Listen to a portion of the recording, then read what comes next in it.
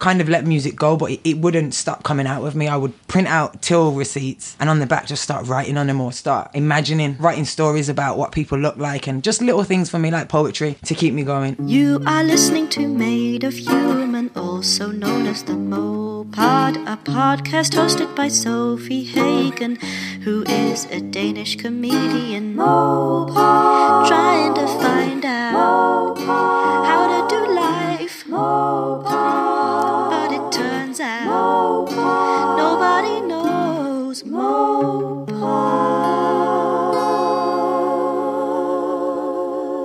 I am talking to you from my bed. I'm not lying down, I'm sitting up. Lying down, sitting up, is that how you say it? I have a guest coming over tomorrow, like a podcast guest who is, I don't want to say who because he might cancel. I don't know. He's a bit flaky. Is flaky a bad word? I just mean like, what's like a nice word for, what's a nice word for unreliable?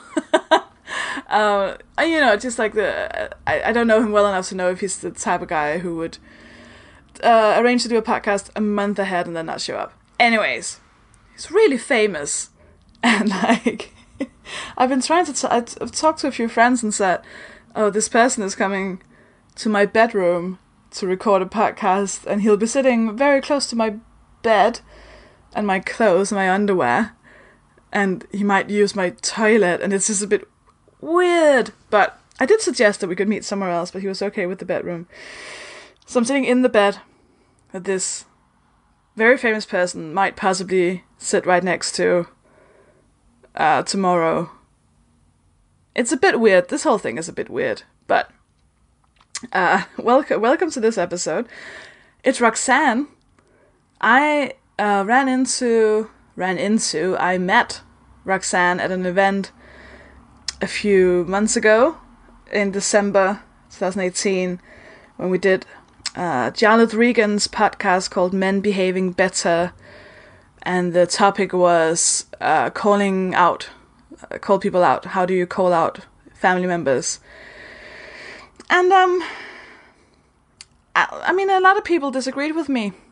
And RoxXxan was the only person who of the, I don't know about the audience, they didn't say anything, but it was a live show, but I felt it was a space in which I felt quite radical. It was very interesting. You should listen to the episode. It was very interesting. But RoxXxan stood up and said I was right, and I was like, thank you, because I really felt like I was fighting against like a fucking whole system. It's interesting when you go on a podcast to talk about calling out and how to call people out and how it's our responsibility to call people out, and then the host does something problematic and then you call him out and he loses his shit. I don't think Jala would mind me saying that, because that's basically what happened, and it's in the recording, so maybe I'm interpreting anyways it differently than he would or that other people would, but it was a weird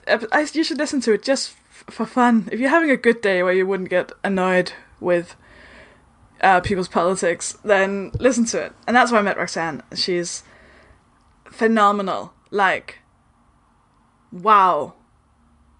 So, do listen to this episode with RoxXxan and do enjoy it. I quickly want to say I am going on tour of the UK. I'm gonna do a book and stand-up tour called Bubble Wrap Happy Fat in April, May, and June 2019. And I know some people are like, what about Scotland? And I get it, I totally get it. And listen, I love Scotland so much. I really, really, really do. I am at the Glasgow Comedy Festival in March. I spent 1/12 of each year in Edinburgh, and every single other tour has always gone to and will always go to Scotland, Glasgow, Aberdeen. I once had a show in Banchory, and I've had a show in Elgin. Like, I love Scotland. I will go to Scotland. But this particular tour, which is a 12-date tour with very limited amount of time and stuff, won't go to Scotland. But it has been done in Scotland before, because the show Bubble Wrap I did in 2015, and I did that in Edinburgh in I think I also did a preview in Aberdeen, actually. So you know what? I will come to Scotland because I love Scotland. I live 1 month of the year in Scotland. Sorry for this tour not going to Scotland. There's only 12 dates. Okay. I will be doing... So sorry for being so defensive. It's just I get a lot of tweets. And I think in my head I read them all in a Scottish accent, so they seem scarier than usual. I'm doing 2 Denmark shows in April in Copenhagen and Aarhus of my new show, The Bum Swing. And then I know a lot of you are like, why are you not coming to Odense or Aalborg? But again, I needed to set up the tour very, very quickly. Well, it's not a tour, it's 2 shows, but by then all the other venues were booked out, so I couldn't do it till like June, but I'm doing other shows in June, so I can't do it in June. So that's why I'm only in Copenhagen and Aarhus. But you know what, Denmark? The travel between Aalborg and Aarhus and the travel between Aarhus and Odense or Copenhagen and Odense is like nothing. That's how long it takes me to get from here to like another place in London, okay? So you can travel. You can travel to see my show, The Bum Swing. Sign up for my newsletter, please. That's where you get all the goss about where I'm coming to do shows. I will be in... Well, I mean, by the time you listen to this will be way too late, but I'll be in Leicester on the 18th of February? That's really soon for you. Anyways, that was just something I remembered. You can buy my filmed versions of my 2 previous shows for download for £5 each. Shimmer Shatter and That Baby Frog. All this is on my website, sophiehagen.com. There's also a link so you can pre-order my book, Happy Fat, which is about why it's fucking okay to be fat. You can get that on Amazon or wherever you usually buy your books. Then I have another podcast called Secret Dinosaur Cult, which is like a queer live comedy podcast. And we do live shows that you can come to. You can find tickets to the live shows if you go to secretdinosaurcult.com. And you can listen to it there or wherever you get your podcast. Okay. I will now let you listen to your new favorite person, RoxXxan.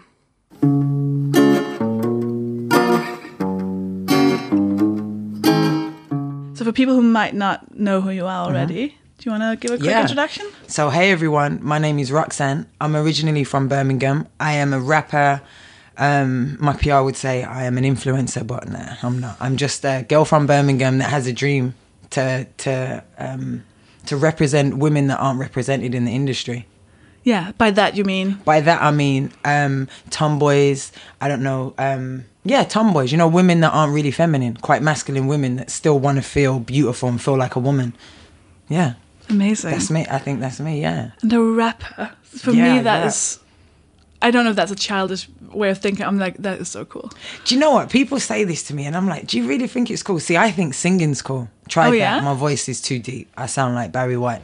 So I had to kind of learn how to rap. He had quite a good career, by the way. Yeah, but Barry White with no tone. He's like, okay. Yeah, I can do a little bit of Elvis and that's it. Okay. yeah. Oh, that's kind of interesting, isn't it? That I've heard a lot of actors say that. Oh, I could never do stand up. That's so cool. And I have the same way about rap. And then if you have it with sing, you know, stand up to me, I'm sorry, is the worst thing ever. The worst thing ever. But I kind of get it a bit because when I perform, you know, when you have those awkward silences or the music's too late, the music goes wrong or the sound guy messes up. I start talking to the crowd and just and having a laugh. But I really get nervous. So to do it for like 5 to 10 minutes must be crazy. I do it for like 10 seconds. I don't know how you do it. I mean, I have the same feeling about rap. That's mad. We should do a thing. We should do a workshop. There's a silence between jokes and I start rapping, it never goes down well. You know what it is? With rapping, people think it's really hard. My advice, like I do rap workshops sometimes with kids in Birmingham. So what I say is literally pick 4 words that rhyme. So say you say rat, mat, cat, slat, and then add the sentences. So you say, I hate a rat. I love a cat. I'm scared. I wipe my feet on a mat. Do you know what I mean? And then put the sentences together, and before you know it, you're rapping and you're rhyming. Wow. Was that how you started? Or how did you... How did I start? When growing up, I grew up in, people would call it the hood or like the ghetto in Brum, and the kids, we used to get bored on the area, so we'd play knock door run. We'd just terrorise the olders. So they brought in like a community centre, and we used to pay £1, just literally £1, and they would take us like Alton Towers, Waterworld. So then they started they had a studio, and I was in there, and me and my best friend Tia at the time, we were the only girls around the guys, and we both have deep voices and couldn't sing. So all the guys started writing lyrics when grime came to Birmingham. So I just started writing a bit of lyrics, and everyone was going crazy, and it just felt good. You know when you do something and it feels more than just praise. It warms your heart. I think from then I knew, yeah, this is me. Do you have the same feeling still? Yeah. Performing, like everyone loves different parts of music, but for me, it's really performing is my favourite, and connecting with the crowd and looking in people's eyes and just showing them, letting them see a bit of you. You know, when you start dancing on your own, you feel a bit stupid, but you're in it, and people love it, I think. Yeah. Oh, that's amazing. So how did you get to... I mean, you do it professionally. How did you get to this point? Well, again, I grew up in Birmingham, and how typical. When I was 17, I got a job for Aveda. So like makeup, cosmetics in Selfridges. Quite creative, really good at drawing and stuff. I was really good. Like I was account manager by 20. I was account manager. I worked for Chanel, Dior. I'd done bridal shows with Givenchy. I didn't hate because I was never girly, but my mum loved it. So, you just do it. I was really good at it. So everyone would come to me. I'd be booked out doing makeup, worked on Mac, you name it. But I just wasn't happy. 9 to 5, Monday to Friday, standing in the shop. And then it got to a point where, you think I kind of let music go, but it wouldn't stop coming out of me. I would print out till receipts, and on the back just start writing on them, or start imagining what people are, and writing stories about what people look like, and just little things for me like poetry to keep me going. Anyway, I got an email from Punch Records saying that on a Thursday, saying in London there's an apprenticeship in a music record label. Would it be something I'm interested? Literally ran upstairs, called, oh my God, yeah. They said it's in London. I said, oh no. They said it's at 10 o'clock tomorrow. I said, F it. Literally booked a ticket, called in sick to work, went there, got on the course. So it was 4 days at a record label, 1 day at college. Literally had to move to London in the weekend to start the college on the Monday morning. Literally moved with a suitcase the size of your bed. Literally on the train. Stayed on my cousin's sofa for 9 months. I worked at EMI. They just signed Tiny Temper. So that was cool. I was only the runner, getting teas, sitting in, taking notes for the A&Rs. But I got to see how it worked. I wrote out Tiny Temper's check. Like the big check that they gave to him. It was me writing all the words on it.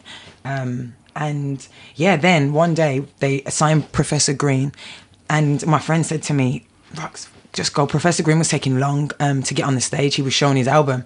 My friend went, I dare you. Just jumped on the stage, got the mic, started rapping. Obviously I work with all these people. They were like, oh my God, you rap, you this, you that, blah, blah, blah. And then I just started, that's what I started doing. Going to open mics and to shows and just jumping on the mic when there was a second. Got a little name for myself. Won open mics that got me shows. And then after the 9 months, that's how long the course was, a guy from EMI was moving to Polydor Universal, and he was like, I'll sign you, I'll give you an album deal, do you want it? Didn't really understand the scene. I was just kind of 9 months, you can't really learn that much. I was 21, I was like, thought I made it, thought that was it, from Birmingham, don't understand the industry. Got signed to Universal, and then that's when I learned, they want me to be very girly. They want to change me a bit. They want literally everything they signed me for, and what they loved about me, what I don't get with labels, they wanted to dilute it or change it, or what they say, polish it. But you're not polishing it, you're completely taking me away from it. You know what I mean? What you liked in me, you're changing it. That's what I really didn't get. It didn't feel right. It started to feel like work. It was literally Monday morning, 9 o'clock, you'd get an Addison Lee to pick you up. You'd go to the studio with someone who had a hit with somebody that's got nothing to do with me. Little mix. People that I don't do music like. And then... the good thing about being with the label is they got me into magazines, because they have the money to pay. So that kind of got me known on the scene. So when I left after a year and a half of going back and forth before they were about to release my album, then went to a photo shoot. They had like batty riders and a bra top. I was like, no, this is not me. Literally called my lawyer. Thank God she was a woman. Understood completely. She was like, get out of there, Liverpool. Get out of there, RoxXxan. Get out of there, kind of thing. And then that was it, got me out of the label. And then luckily, they kind of gave me a little bit of money when you leave. Wasn't that much. And I just started setting up shop myself, doing things myself. And that's really when I excelled. That's when I done the Rock the Mic feature and this and that. And it's just kind of been a gamble effect from there. But then in that, I kind of found myself even more, turned gay, I guess, or came out gay and found out I was gay. Yeah. Came out gay. And then the sad thing about that is that kind of pushed me back because I guess I was like the first person at the time in the urban grime world to be like, yeah, I'm gay. This is my girlfriend. And I think, when you're the first, people don't really warm up to it and shy to it. So it was quite hard. Trailblazer, aren't you? Hopefully. Yeah. But it was quite hard. I felt really alone. Even my family, I love my family, and now we're all kind of okay. But Irish and Jamaican Rastafari, kind of really hard Irish Catholic at that. So I just felt really alone. The good thing of that is I put it all into the music and started to connect with supporters. So yeah, here I am today, kind of own myself a bit more, know exactly what I want to do. And I'm about to put out an EP project on Valentine's Day called For Her. Amazing. I'm definitely going to send you one. Yes, please. Yeah. Now I have your address. I'm sending them with a rose. So it's for girls that don't have a Valentine. Yeah. Oh, amazing. I'll be your Valentine. I'm so excited. I mean it. I'll definitely send you a copy. So you were 2021 when 21. they were trying to change you. Yeah, when I got signed. I think I still have a bit of this now, but I think even when I was 2021, if someone had said be this, such a big part of my brain would be, oh, but what is that? Who am I? Yeah. Did you know? Were you just like, I know exactly this is me? No, I didn't. I didn't know who I was. I was that little girl from Birmingham that literally every night she goes to bed prays to God and almost manifesting, I want to be a rapper, I want to be a rapper. And now I'm older and I'm really in spirituality. I've realised that I manifested, but I didn't manifest what happens after getting signed and being a rapper. I just manifested I wanted this, where I should have prayed, God, please help me get it and help me understand it. I didn't realise that it was a business. I didn't realise that it was literally 90% business, 10% talent. Do you know what I mean? I didn't know that. So I was, oh my God, I've made it. I had £30,000 in my account. I was literally, for the first 9 months of interning, I was on my cousin's sofa. And halfway through it, she didn't want me there. Sometimes you just want your house back. She wants her living room back. I've made a bed on the sofa. Like, when you feel uncomfortable, you're not wanted, but it's family. I had money. I lived in Old Street for money didn't last that well, guys. It lasted for about a year. I rented my own place. I was getting Addison Lee's, not realising that it's coming out of my recouping money. And Addison Lee's, as we know, aren't cheap. And just, I didn't realise at all. I was too young. I didn't have no financial help. No one telling me this is what you do. Prepare for a rainy day. The money will stop. They want the money back, kind of thing. So, no, I didn't. I just thought, oh my God, I'm going to be Miss Dynamite, if I'm being honest. And then the harsh reality kicked in. Yeah. But at the same time, I was learning who I am. Yeah. So when they were trying to make you girly, did you already know that is absolutely not? Oh my God, 100%. Because my whole life, I've never been girly. Like, even when I was young, my mum used to pay me £1 an hour to wear a dress at a christening, at my own christening. I raked up. I done it for 3 hours. I got £3, but when you're about 6 and 5, £3 is, oh my God. Yeah. Yes, that's what I used to do. That was me. Ask anyone that knows me. I've never been girly. And you've just there's always been a conscious. It's always, this is it. But then I didn't realise that there's nobody in the industry that represents me, because I still love stars, like Missy Elliott. Yeah. I loved her so much. But even then, as I got older, I understood.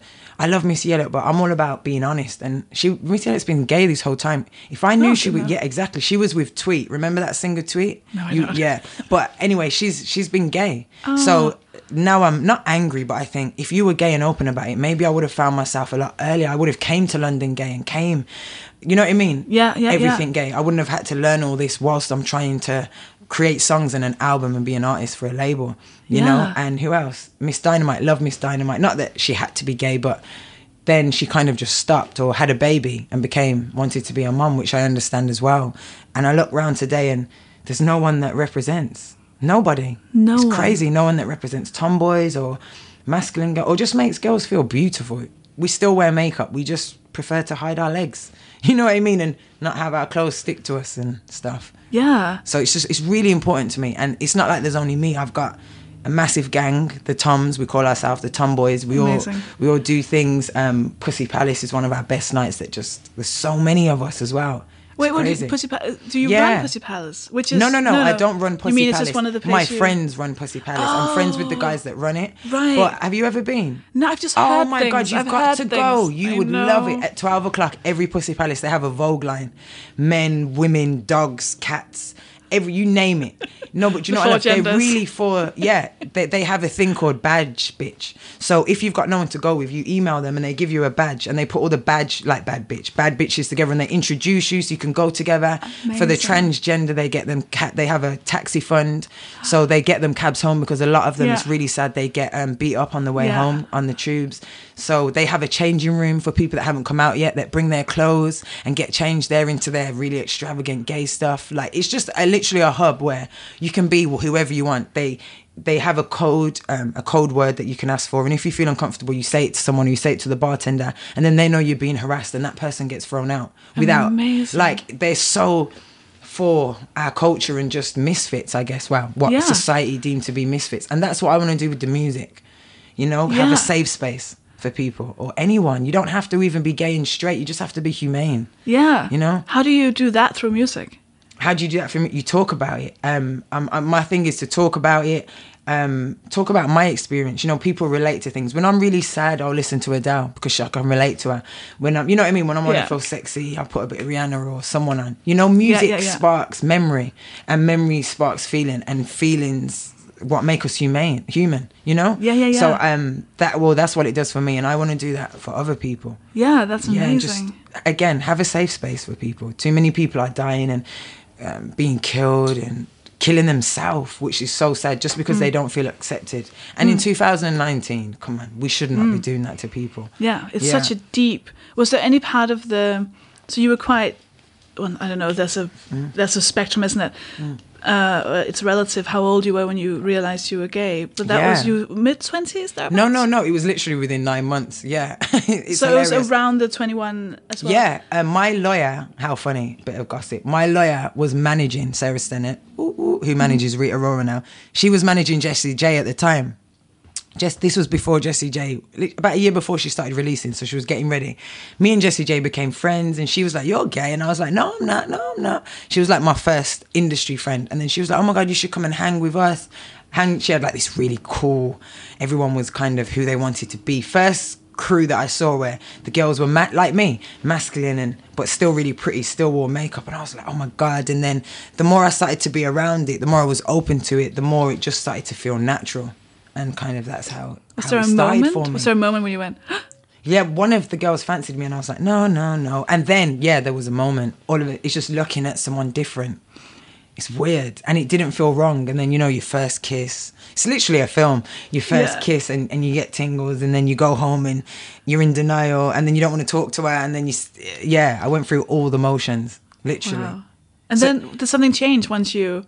Yeah, do you know what changed? I just started to own myself more and not care and be really honest. You know, especially growing up in a strong household, I don't blame my mum, but because my mum was so strict, she made me really good at white lying, I guess, and hiding things, because I did everything kids would do. But I just found a way to not let her think that, or to be different people around, to be a chameleon, which isn't good. And then it got to a point where I didn't really know who I was. I lost sight of me, because to my mum, I'm this really good girl, and I go to the studio, but she don't know I'm going to the studio, and because she hates rap, and I don't know I'm having a drink, or, you know, I'm doing everything kids done. So I just learned how to be a really good chameleon. And then when I came out gay, because everyone kind of went and kind of took a massive step back for me, and I was on my own, I was like, oh my God, who am I? I need to pick myself up. Where do I feel good? Where do I feel love? Where am I getting good energy? And then I was just understanding other people's stories. And then when the money went, I became homeless. And at the time, my mum wouldn't take me back. Well, we weren't talking, so I couldn't go back home, couldn't do anything. So I went into emergency hostels where, you know, a guy tried to come in my room saying, "You're not gay," with his bits out, putting them in my face. Thank God I'm strong enough to kind of fight and scream and, you know, not be a scared girl, or just take it. And then that got me into a better hostel, and then the lady died below me and cockroaches were coming up, and then all these little things have just kind of helped me get strong again, you know, and just realize that no matter what, I've always got myself. And when I was in these hostels, they used to have like a common room where everyone would be together, and they'd have a mic, and I just used to go, like, I felt really sorry for myself. And one day they had a talent show kind of thing, and I got up and did my raps, and everyone was like amazed. And then other people got up, and hearing is even now, it's so, hearing some girls' stories, like this girl wrote a poem, and she was like, My dad touched me when I was young. My mum didn't believe me. I got kicked out. I was in care. I've had 3 children taken away from me,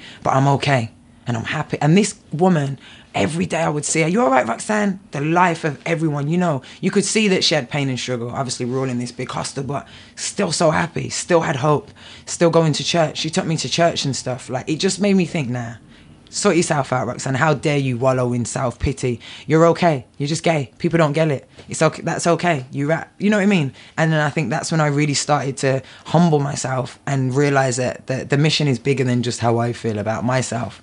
And I think that's what I remember, and that's what I'm moving forward with. But how long were you homeless? I was homeless 6 years. I just got my flat in September, just gone. You've been homeless until September? Yeah, literally. I was in temporary accommodation for 2 years, the hostel before that 2 years, and then the emergency hostel 2 years. But apparently that's quick. Some people have, it's 10 to 12 years. Yeah. It's crazy. Is that something is that in the back of your head a lot? 100%. Yeah, I can imagine that. It's really in my head, and it's really in my head, but it's also my motivation, because it's what I've been through. It's not who I am.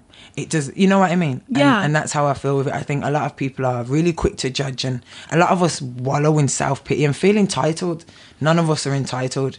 And it's really made me believe also as well what it done, being in a hostel, is it made me, I guess, check myself and my ignorance. Because there was one guy, before I'd been in hostels, I used to see the big issue people and homeless people and be like, oh, get away from me. You put yourself in this position. But no, living with them, like there was this guy that lived in the hostel, but he would get up and go and sell the big issue. He couldn't get a job, so he was just trying to get a bit of money and feed his dog.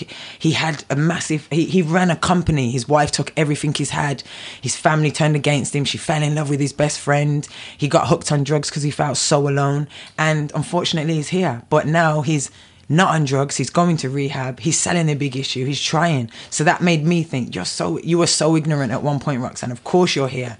The universal law, you give what you get. So I think that's always in the back of my mind. And I'm really trying to be open and help and accept people for who they are. Tell me about the spirituality. You mentioned you were spiritual. Yeah, so again, I grew up Catholic. Made my Holy Communion, confirmation. So when my mum, no one ever threw religion at me, but my mum goes to church 4 times a week, prays, Every time you speak to my mum, you say, "Oh, I've hurt my leg, pray." "Oh, Mum, I can't find my purse, pray to St. Nicholas." She knows who you know what I mean? Yeah. Bless her, I love her for that. And it gives her hope, so I understand, hope's the only thing that beats fear. But for me, when I was feeling really alone, the only thing that was making sense to me and giving me hope were my crystals. I got a clear quartz, which is kind of, it gets rid of negativity, it helps you rebuild yourself, and it's one brick, it helps you be strong on your own. And then what else did I get? I got an amber, which helps clear your throat. I had writer's block. Found it really hard to kind of understand and write about what I was going through at the time. Sometimes you got to live before you can write about it. So I got that for my throat. It cleanses your throat, clean all your chakras. I was just reading about it, and then the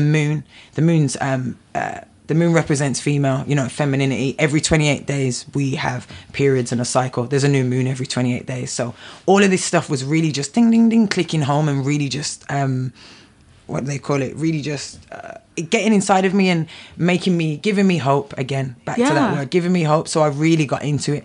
I was reading a lot about it. I would clean my crystals. What do you do with the crystals? Do you just have them on you? Or All you do is you can touch them. You can have them on you. Some like love quartz. Some people, there's citron. Citron is also for a corner of your house. It brings productivity. It brings finance. It brings good energy in your house. Yeah. Incense, sage sticks. You put them in all your corners. You walk around your house. Clears all the bad energy that people have brought in and stuff. Literally things that you don't realize. Even jewelry. They say in spiritual world, don't wear someone else's jewelry because it's got their energy on it. And some people don't realize what they've been through. Some people are cursed. Not cursed, but when their mums were, I guess, creating them and parents, they weren't in a good space. And sometimes you can pass on that negativity or that feeling, that emotion that you're going through. So it's all energies. That energy. It's saying that be very careful. You can get other people's demons. When you sleep with people, you're connecting. So it was really just ding, ding, ding, hitting home. So I was getting into it more, keep crystals on me. I started to get crystal necklaces, just little things. Yeah. And then I don't know if it was me believing it, me thinking and believing it, or actually the higher force, the universe, Mother Nature. But it helped me clear my mind. Smoky quartz, it's all about clearing your mind, getting the fog out so you can see clearly again and be on your right path. Really helped me. Wow. And they're only and the thing was, it wasn't expensive. It's £1-2 for a crystal. Oh, really? And, I was in a hostel, so I never had a lot of money. I couldn't go and buy balls of £15-20. You know what I mean? I couldn't. So it was my thing, I guess. So tell me about growing up with, you said what is Rastafari? Okay, so Rastafari is... So that's your father? Yeah, that's my dad. And my dad wasn't around. So his family, I'm very grateful. His family kept me about, and my aunts, all really long dreadlocks, Rastas, long dreadlocks. Oh yeah, that's what it is. It's believing in Jah, which is always God and Selassie, higher force. You always see people with lions. Selassie was a king that even the queen, that's our queen now, bowed down to at one point. The Rastafarians were the first people, why it's kind of a religion, they were the first people to go against slavery. They had to comb their hair and kind of have cane rows. They said, I'm not combing my hair anymore. That's how dreadlocks are formed when black people or anyone doesn't comb their hair anymore. All you do is you keep twisting it, and then your hair knots together and out comes a dreadlock. Right. So they went against the slaves. Tribes would get spears. Masters. They were the first people in history to fight the slaves. So that's why people still do it, because I guess it's almost in freedom. Yeah. You know what I mean? Yeah. And then the big thing with that, when you hear people say Jah is God and Selassie, Zion is heaven. When Lauren Hill sings about it. And Selassie, he was a man that was, I guess, a prophet. And he had a power that he used to have lions as pets. He used to walk with lions. And I guess it gave people hope that he was like a god, because who can walk with lions? Yeah. And he had lions as pets. You'd see him stroking them, sitting on them, loving them. So that was the Rasta, what my aunts and that family believed in, I guess. Reggae, I guess smoking weed they believe in is a thing. And then the Irish side was, my mum was Catholicism. But then also with the Irish, very similar to Jamaicans, but they just drink.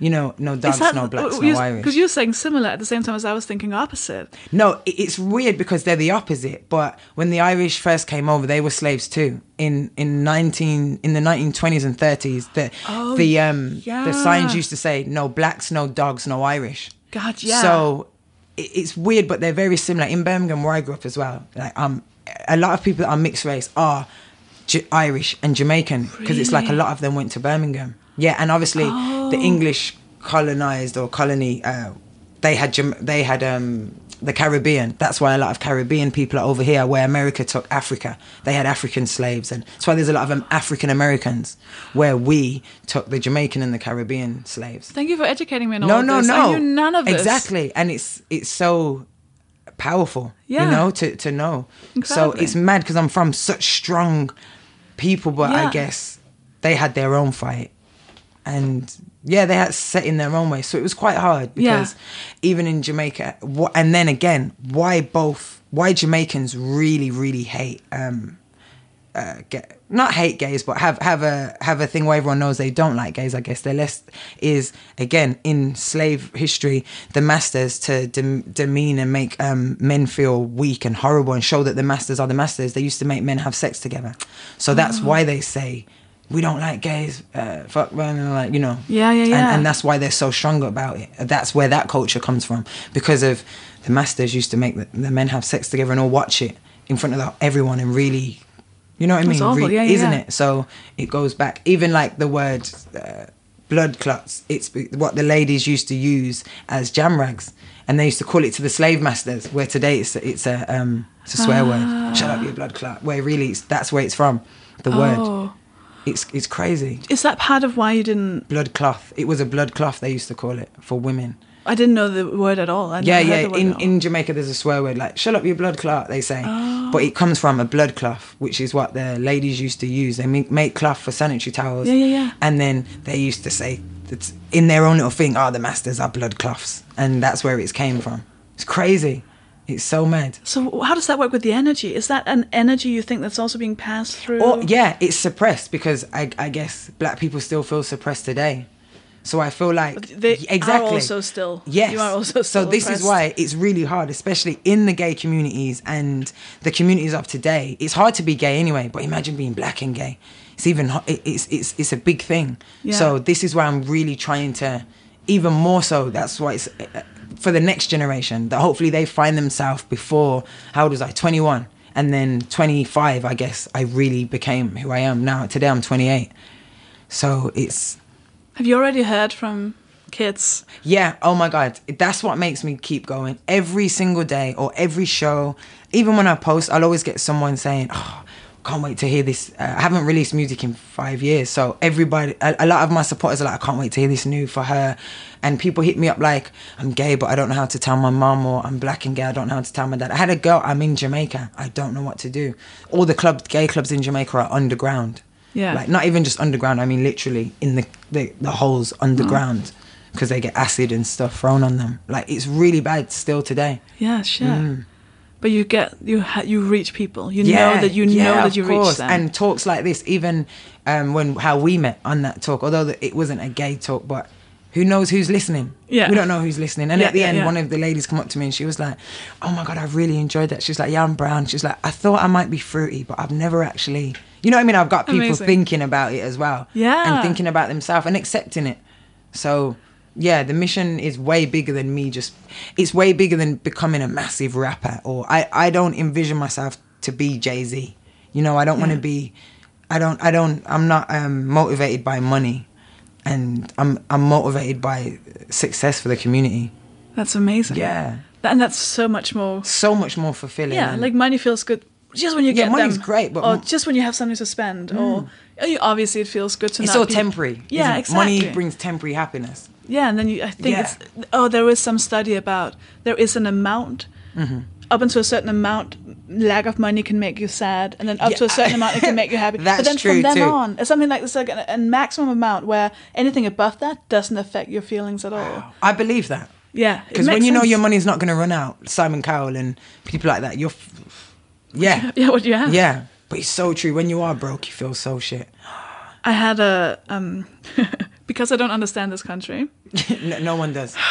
Well, I don't. fucked up with some tax stuff. Well, I didn't fuck up. I hate I had it. misunderstood my accountant, and I had moved house, so I thought they would just automatically be told that I'd moved. That doesn't happen, apparently. You have to tell them. Oh, no. So suddenly there was a Yeah. debt collector calling me, going like, you have to pay and I was like, I don't know what you're talking about. I don't know what's happening. I don't know who you are. Do I trust you? Is it like a scam? Yeah. So I had this whole panic, and she wouldn't tell me how much I owed. Yeah, and I was just sounds like a scam. I was like, excuse me, would you just like tell me like what? She was like, what's your address? And I was like, I'm not going to tell this woman on the phone. Anyways, long story short, there was about 20 minutes of full-on panic where I thought, I don't know what I've done. Is it illegal? Am I in trouble? Yeah. Is someone coming for me? Yeah, and how much money is it? Is it something that I will never be able to pay? Like, what has happened? And she was so rude to me, and she was so demeaning and condescending. And at the end, it was like a fair amount, and I paid it off, and everything was fine, and I changed my address, all of that. But it was the 20 minutes of realizing, like my mom, also single mother, poor. We were always very poor. And I just imagined that, because I'm so lucky now. Yeah. I've worked hard, and I am where I am, and it's fine. It is nice. But like my mom would have got, or like just other people who don't have the money coming in at some point. What would they have done? Would have gotten that phone call going, you have to, if you don't pay, we're going to call you every single day until you pay. Like an aggressive. It's scary. I was so angry with her. Not her, because she's just another person wanting to make a living. But still, she could have been human about it. Well, you should have. Yeah, but it's capitalism, isn't it? Yeah, Forcing her to, if she doesn't get the money, she doesn't get blah, blah, blah. But it was that reminder of, oh my God, I'm so lucky. Yes, I'm so blessed.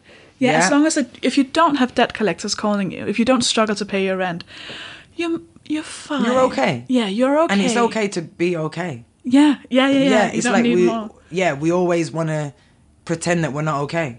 Let's be okay and be happy and ravish in it. I agree, but what's scary with debt collectors is what they would have done is they would have found your address and came here. Yeah. Then they break in your doors and they'll just start taking things, your laptop, your this, your that, to get the amount. Yeah, I looked up the company and people had said that they had found them on social media to try and shame them. They'd contacted people's families to try and shame them into paying.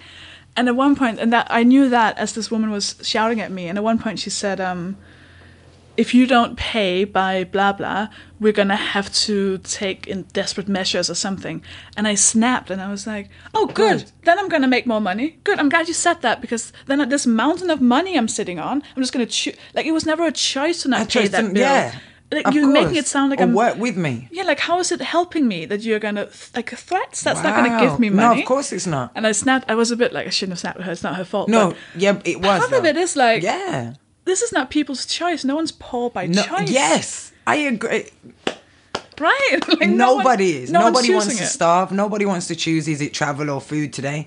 You know, am I going to walk? Sorry, am I going to walk, or am I going to get the bus? Nobody wants that. No one. Nobody. You started by saying that you were positive about 2019. Yeah, I really am. Yeah, I don't know if it's a cycle. I don't know. For the last 2 or 3 years, I've been really down. Yeah. Not really down like you, feeling sorry for myself, but just nothing was really clicking. All my ideas, nothing. I wasn't really finishing anything. I wasn't really consistent, with everything. Where for the last 6 months, I've just really been knuckling down and writing plans and writing goals again. And I don't know, the energy just feels different. The air, it feels nice to walk out. I don't know, maybe I'm just in la la land, but I'm really looking forward to it. I've got my EP next month. Me and my girlfriend might be breaking up, and you would think I'm going to be really sad, but I'm not. I believe in the universe, and my nan, bless, rest in peace, she always used to say to me, what's for you won't miss you or pass you. So if we're supposed to be, we'll be. If we're not, then the mission is bigger than me thinking I need your love. I'm set goals. Am I making sense? Yeah, you are. Because last year I done so much in the last 6 months. I done podcasts, I done panels, and I connected with so much people. I realised that the mission is way more than just how I feel about myself and what I'm going through. It sounds perfect. I'm just trying to imagine if you must have days where you're just like in bed. I'm not leaving the fuck but everything. You know what I do now? Imagine growing up, I was only good at music and sport. So I thought, I need a backup plan, like everyone. You can't just do one thing these days. You got to be a bit of a hustler. So I got my personal training certificate. Anyway, now I work 6 hours a week. It sounds like nothing. I teach a spin class. Oh, really? So, and my classes are like, I got 2 7 a.m.s, 1 6:30, and it's in Great Portland Street. So I ride from Shoreditch, just a half an hour bike ride. So even just that, it gets me up. Normally I would have stayed in bed or slept till 10, where I have to be there for 7, ready to start my class. So I wake up at 5:30, leave at 6. I'm up and I'm riding, I'm releasing them endorphins. I'm listening to podcasts and music on my way to work. I've learned that I'm conditioning my brain to think better, not to feel sorry for myself. And that's a really big thing. And anyone who's listening that, I don't know, might be going through or feeling depressed, it really works to get up. Just get up and listen to, Alan Watts. Really good, Alan Watts, Abraham Hicks. Just positive motivational speakers. Just think about what you do want. Think about where you're going, not where you are, how you feel. And it really does help you condition your mind to think and feel better. So I'm just practicing that. Also and I hate it, because I asked for advice on some social media platform about, what helps in these dark months. And so many people said, go outside. And I was like, fuck you, fuck. And then I've done it, and it's working. Unfortunately, it's Isn't working. Isn't it? It's weird. It's so crazy. Or literally, what did I do? I just went to the park and read a chapter of my book. Yeah. Yeah. And that's it. And just give myself little goals. Like, I'm really badly dyslexic at reading. So I haven't read a book since school. And I really want to. So this year, what I've done is I've set myself a goal. I'm going to read a book a month. So what I do, nothing big. Right now, the book I'm reading is 300 pages. So what I've done is 31 days in January, 300 pages. Divide it by 31. That's 8 pages a day. I can do that. Yeah. 8 pages a day. I set an alarm. I read 2 pages in the morning, 2 in the bath as I'm, or in the shower just before, when I'm traveling, before you know it, I have a book read by the end of the month. Just little things. Yeah. Don't try and look at it like, break it down. Divide the pages by the days or the weeks or the chapters, whatever works for you. And before you know it, that you could be reading 12 books in a year. A lot of that demands that you're quite present and aware, and right? disciplined. And you take a decision to do something. I feel like often I wake up and I'm like, what did I do in the last week? Yes. What did I actively decide to do? And what did I just do because automatic? Just because I need to do or have to do. Yeah, and that's the difference. Again, conditioning your brain just to think and your body to do better. Yeah. Discipline, because I think, especially as we get older as adults, and you're in your 20s, you're free. You know what I mean? 20s, you're free. You learn all your lessons. we rebel and we go against discipline. So then we kind of get closer to our 30s and we're like, okay, I need to sort my life out now. You know? So you said quite a bit the thing about you not really feeling sorry for yourself. Yeah. But you've obviously have had things in your life that have been negative. Yeah, of course. So is there a value to allowing yourself to also feel sorry for yourself? Oh my sometimes? God, yeah. I think there's a value to. I think it's not feeling sorry for yourself, but knowing that it happened, and okay, this did happen. I felt this way about it, but it gets better over time. You know, like for instance, my nan was my world, who died when I was 23, and I'm okay about. I can talk about it now. I look at that as it happened. I got the memories. I love her very much, but I'm gonna be okay, and I'll see her one day. And I think that's what keeps me going. I have been through this stuff, but I'm still here. I do have a flat. I have a home. I'm very blessed. All of those things I can put into the music, and like I say, maybe stop it from happening to somebody else. Yeah. So you don't think there's a kind of any suppressed or repressed bubble of pain that you've not dealt with? You do? Oh, I don't know. Do you know what I mean? Maybe I'll turn in 5 years, Britney Spears, shave my head off and say, I don't know. But today I'm here. I can't say. I'm not going to try and push you into it. No. And I'm a Gemini as well. And apparently we're naturally schizophrenic and have bipolar issues. So maybe you've just caught me on an up period. Uh-oh. Give me 6 months. yeah. I'm going to look I up don't at the know. moon. Yeah. Are you into astrology? Oh my God. How do you... I've got it on my face. You can't see it. I've got it tattooed into my back of my head. Oh shit! You're really into it then. Yeah, I'm really into it. I'm trying to. Well, I just bought a book about it because I was like, I need to learn about this. Yes, like I'm really into astrology. Yeah. Really, really, really. Again, I found that when I found the spirituality, because it just kind of makes sense. But that's the thing. When the first time I even knew anything about that it was a thing was when I was 14, 15 maybe, and I was on my way into a very horrible depression.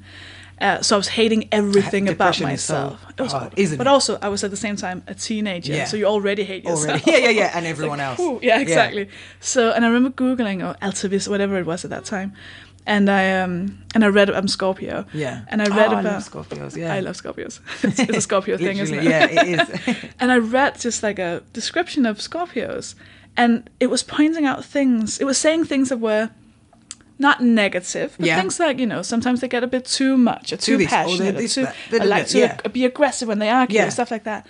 And it was just things or they care until they don't. That's what I always read about Scorpios. Yeah. That makes sense. And it was just a feeling of someone putting words onto my negative sides, but not as if it was something that had to be fixed. No, it was a bad thing. It was just, it's who you are. So these things you can just kind of put aside and go, well, that's just your personality. Yeah. The rest is a bit fucked, but you can fix that. But this is just, you were always meant to be this. Yes. Oh, it was it such nice? a relief. Isn't it? It was such a relief. Like, even me, I'm laughing about it when Geminis are a bit schizophrenic. But I'm like, okay, so that's why I go mad sometimes. It's cool. Yeah. I'm not mad. It's just a part of where I was born, where the stars aligned in the universe when I was born, which is okay. You know what I mean?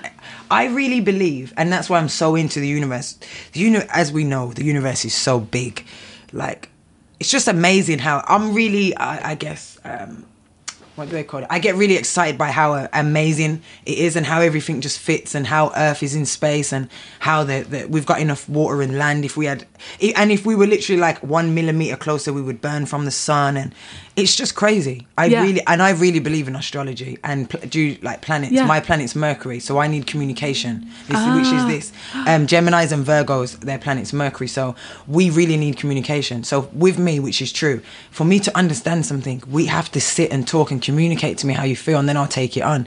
Because if you don't and just expect me to pick up on it, it's going to go over my head. Yeah. So that's one of my things, and it's important to especially in relationships, let my partners or friends know, so people know how to deal with me. Yeah. And then my air sign, I'm air, which is true. Gemini is mine. We change like the wind. I could be going left and I could be right. I work really well with water signs. Are you water? I think Scorpio is water. So do I. Isn't so it? That's why all my best friends are Scorpio. Makes sense. Air and water make waves. Oh, make waves. My ex-girlfriends and stuff were fire signs. Leos, Aries, Sagittarius. doesn't work. I'm air, they're fire. When we argue, we go up in smoke. You know, like things just really started to make sense to me. Amazing. Then you have earth signs like Tauruses and I forget what else. That are just earthly. They're really cool, which is true. Yeah, you know what I mean? yeah. It just kind of, I guess, it just clicked for me and makes sense. So I go by that. Instead of, no offense to religion, but I wasn't there. I don't see it. I don't feel it. I believe little things, but I also know people exaggerate. I've never told a story the same twice. You know what I mean? Yeah. Ever. I think when I was a teenager, I was very. How were you brought up? Were you religious or No, never. Very, very. Very open and free. Atheist. Wow. Well, it's Yeah. Denmark. No one's. No one. Oh. Religion Yeah. isn't really a thing. Oh, you're kind wow. of a weirdo if you're religious. Like there's the religious comedian. Yeah. We have that one guy who believes Wow. in God. Yeah.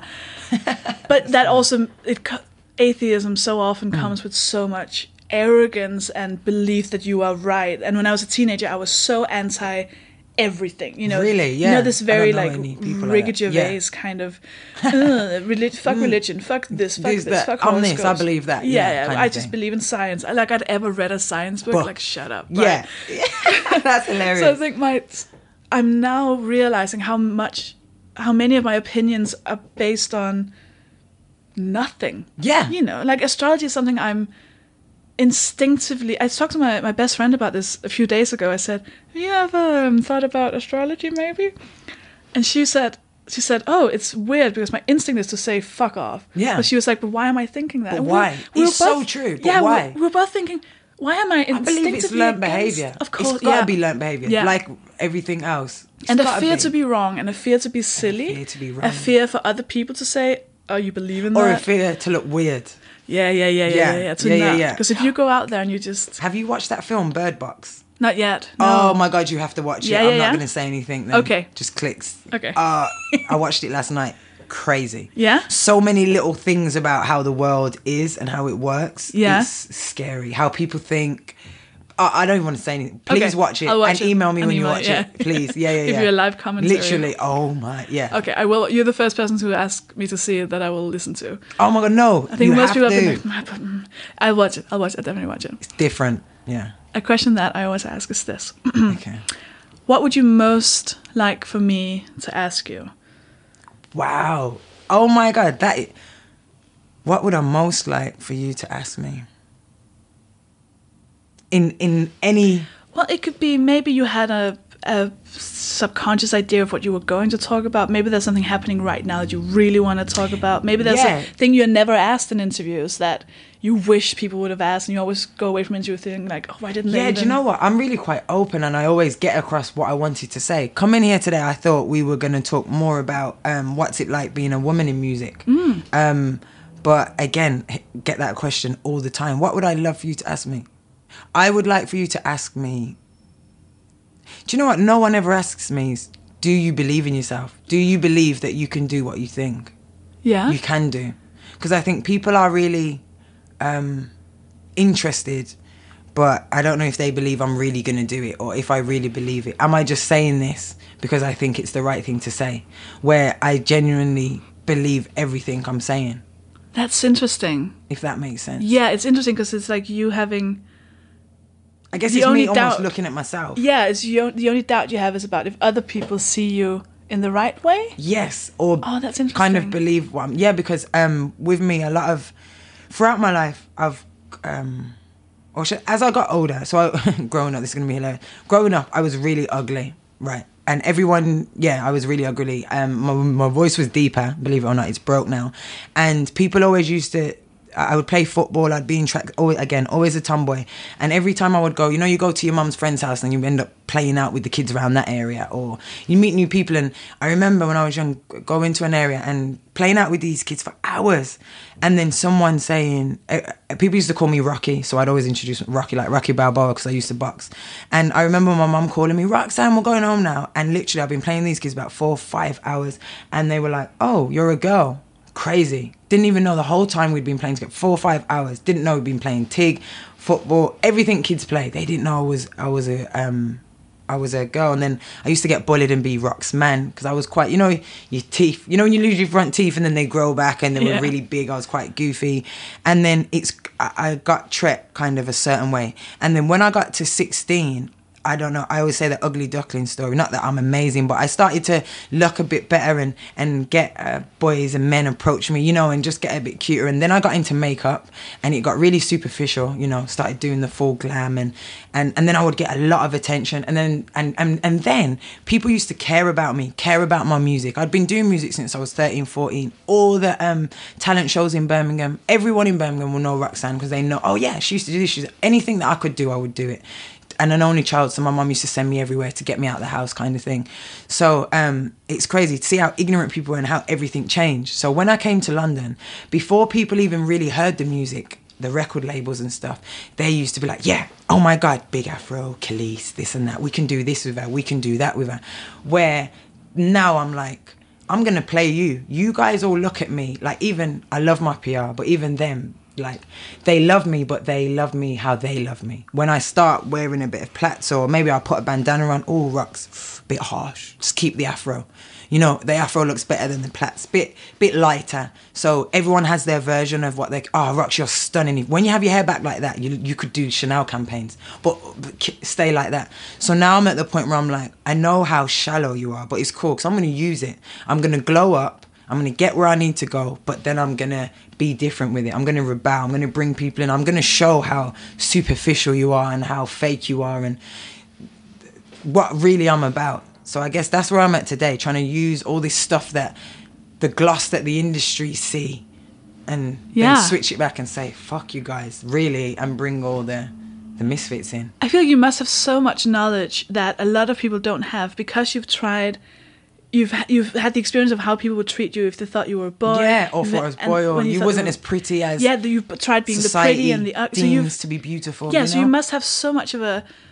I don't know how conscious it is, but you must have such a knowledge of people and how they... That's crazy. Do you know what? I feel like I really do. I really... My friends say this to me as well. Like, I really understand people. I get on with a lot of people because I'm open to learning. And I think this is from being an only child as well. Because when I was little, I was around adults because I'd be with my mum. So you'd learn how to talk to adults. You'd learn manners. I learned from a young age, manners get you a really long way. So I'd be overly mannersable. And I'd always be the friend that...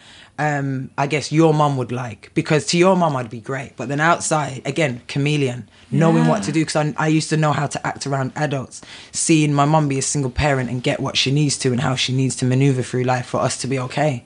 So I think I picked that up without knowing. I was like a sponge.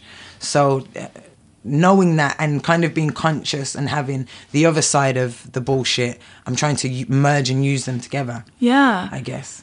That's really interesting because you must...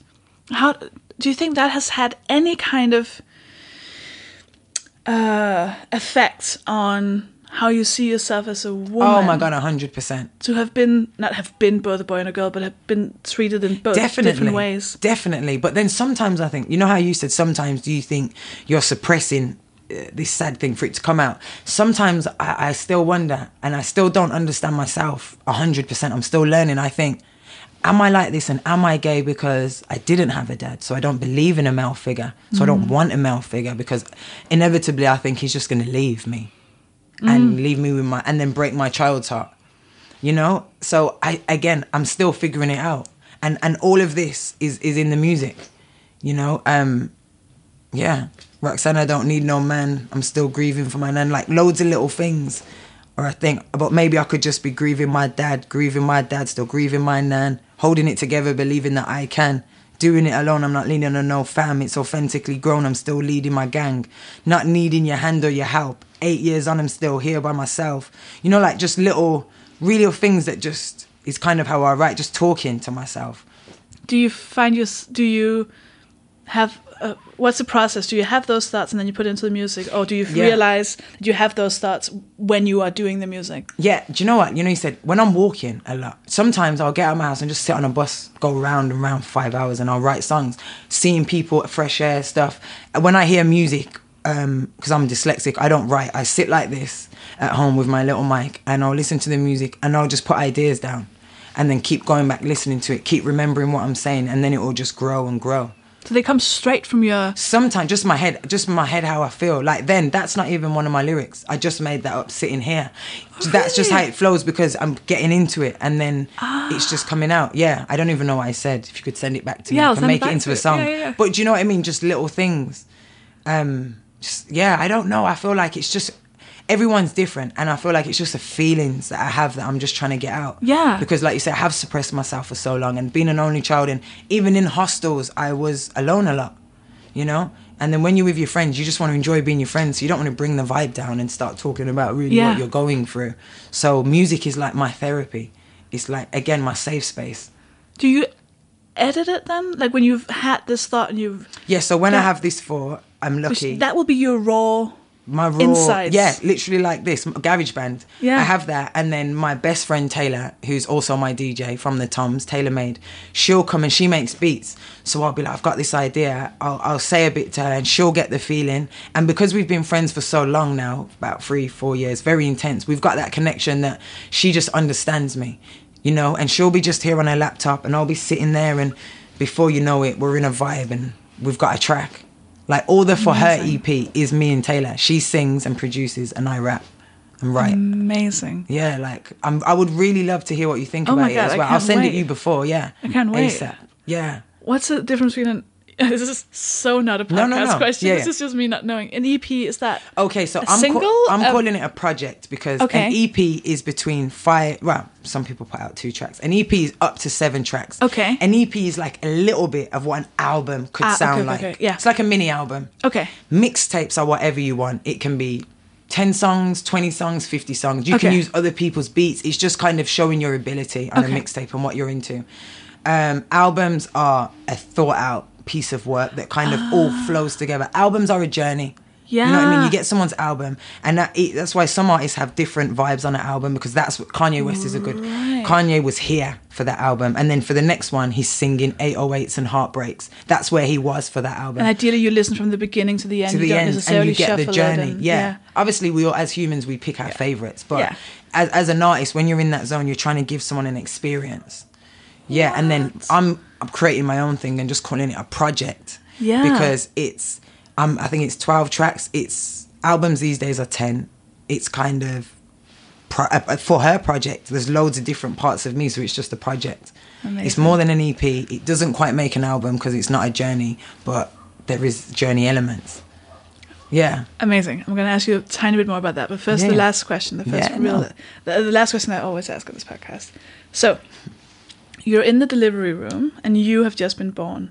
Okay, so you are holding tiny RoxXxan in your arms, and she is crying because there's lights and sounds everywhere, and that was not what it was like in the womb. She feels a bit pissed off. She's like, "What is this? Is this what life's gonna be? Is this gonna be too bright light and too many loud sounds?" Yeah. And so she's crying, and you're holding her, and you know what's gonna happen the next 28 years of her life, and you can say something to her about what life is going to be, because you know there will be a lot of lights and sounds, but it won't be lights and sounds. It'll be, all this other stuff that has happened.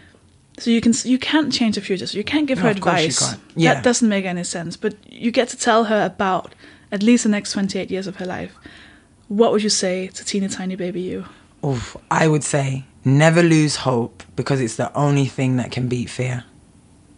And that's literally all I would say. And wait for her to work it out, because I think when we lose hope is when we kind of lose ourselves. And fear is I think it's like one of the biggest things that kill creativity, everything. You know what I mean? That people have, and then from fear, the brainstorm, or I should say the umbrellas, are words like insecurities, depression can also come from fear, because you're scared that you're not going to be what you think or other people around you think you should be, you know?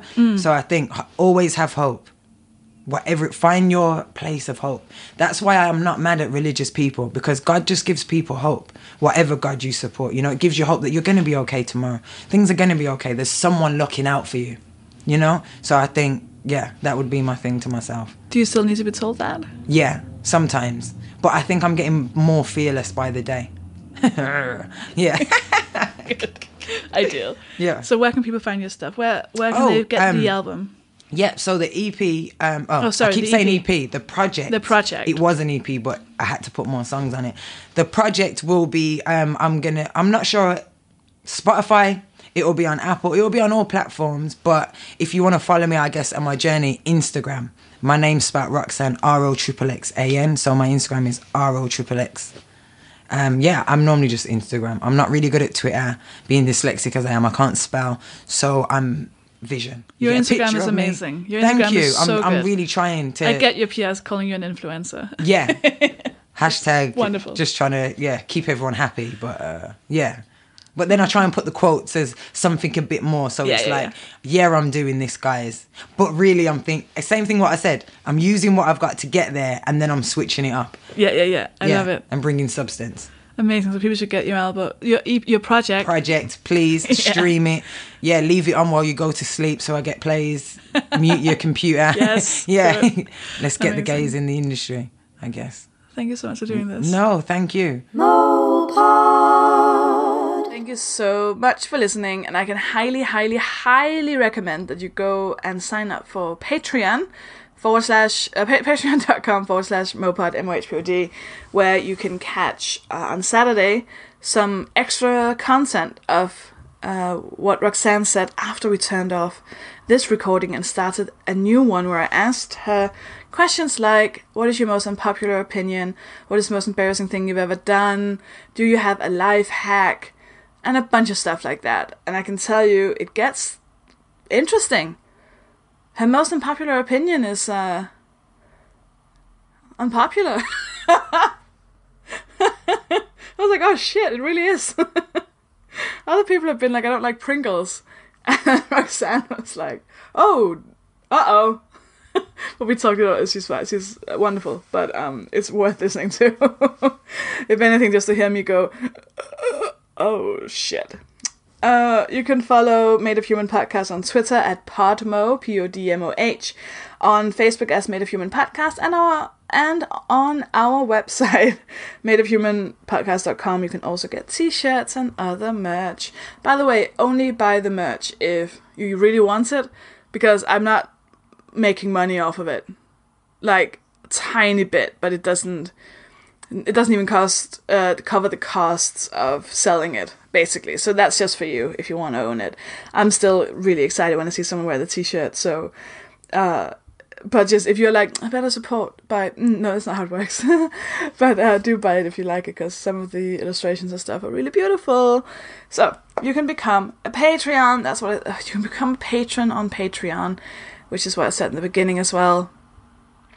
And if you become a patron where you support financially per episode, then if you give more than $5 per episode, you become a friend of the podcast, meaning that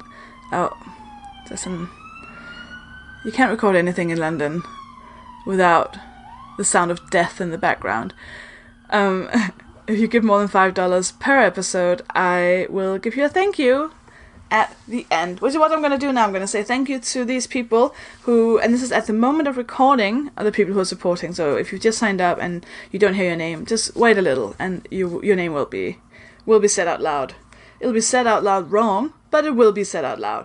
So I want to say a huge thank you to these amazing people who make my life, oh my god, so much better. Huge thank you to Andrea Papillon, Andy Walker, Anya Knoblaug, Autumn Blue Sky, Barry Norton, Caitlin Cat Posse, Claire McCowlin, Connor O'Donovan, Danny Beckett, Daniel Rafferty, Daphne Fanger, Eleanor, Emma Appleton, Emma Chan, Phenelodon, Privacysaurus, Aurora Teratops. I feel like someone's listening to Secret Dinosaur Cult. By Fiona Richardson, George Pearson, Hannah Keel, Harry Van Dyke, Harry and Lily French, Harry Minot, Helena Thomas, Ida Søger Larsen, Inger Ellingsen, James Brand, Janie Mahoney, Joe C., Kathy Draxelbauer, Katie Hatfield, Katrina Engelsen, Katie, Kim Williams, Kirsten Davison, Queen T, Maury Fraser, Mansour Mir, Marbles Loss, Marak Fraser, Olivia Robson, Paul Swaddle, Perpetua Motion, Fia Fene, Rachel Hemsley, Rachel Fairley, Rachel Phillips, the three Rachels still in the lead, Ragdoll, Robert Knowles, Robin Cabler, Russell Hughes, Sarah Ferrer Ikersith, Sarah Alette, Sheena Machette Cole, Cecil Fjelter, and Susie Tyler. Wonderful people. Again, we still only have 2 Emmas, we have 2 Harrys. I feel this one I always miss. Oh, 2 Sarahs. We have 3 Rachels. So if you're called Emma, Harry, or Sarah, or if you have a T, so we also have KT or Queen T. So, you could be on a winning team here. If you're called Rachel, you can also sign up and you can just fuck everything up by just making the Rachels win forever. I'm just saying. So, thank you so much for listening. Thank you to Dave Pickering for producing this episode, to Harriet Brain for writing and recording the jingle, and to Linda Brinkhouse for the logo. I will talk to you all next week. Bye!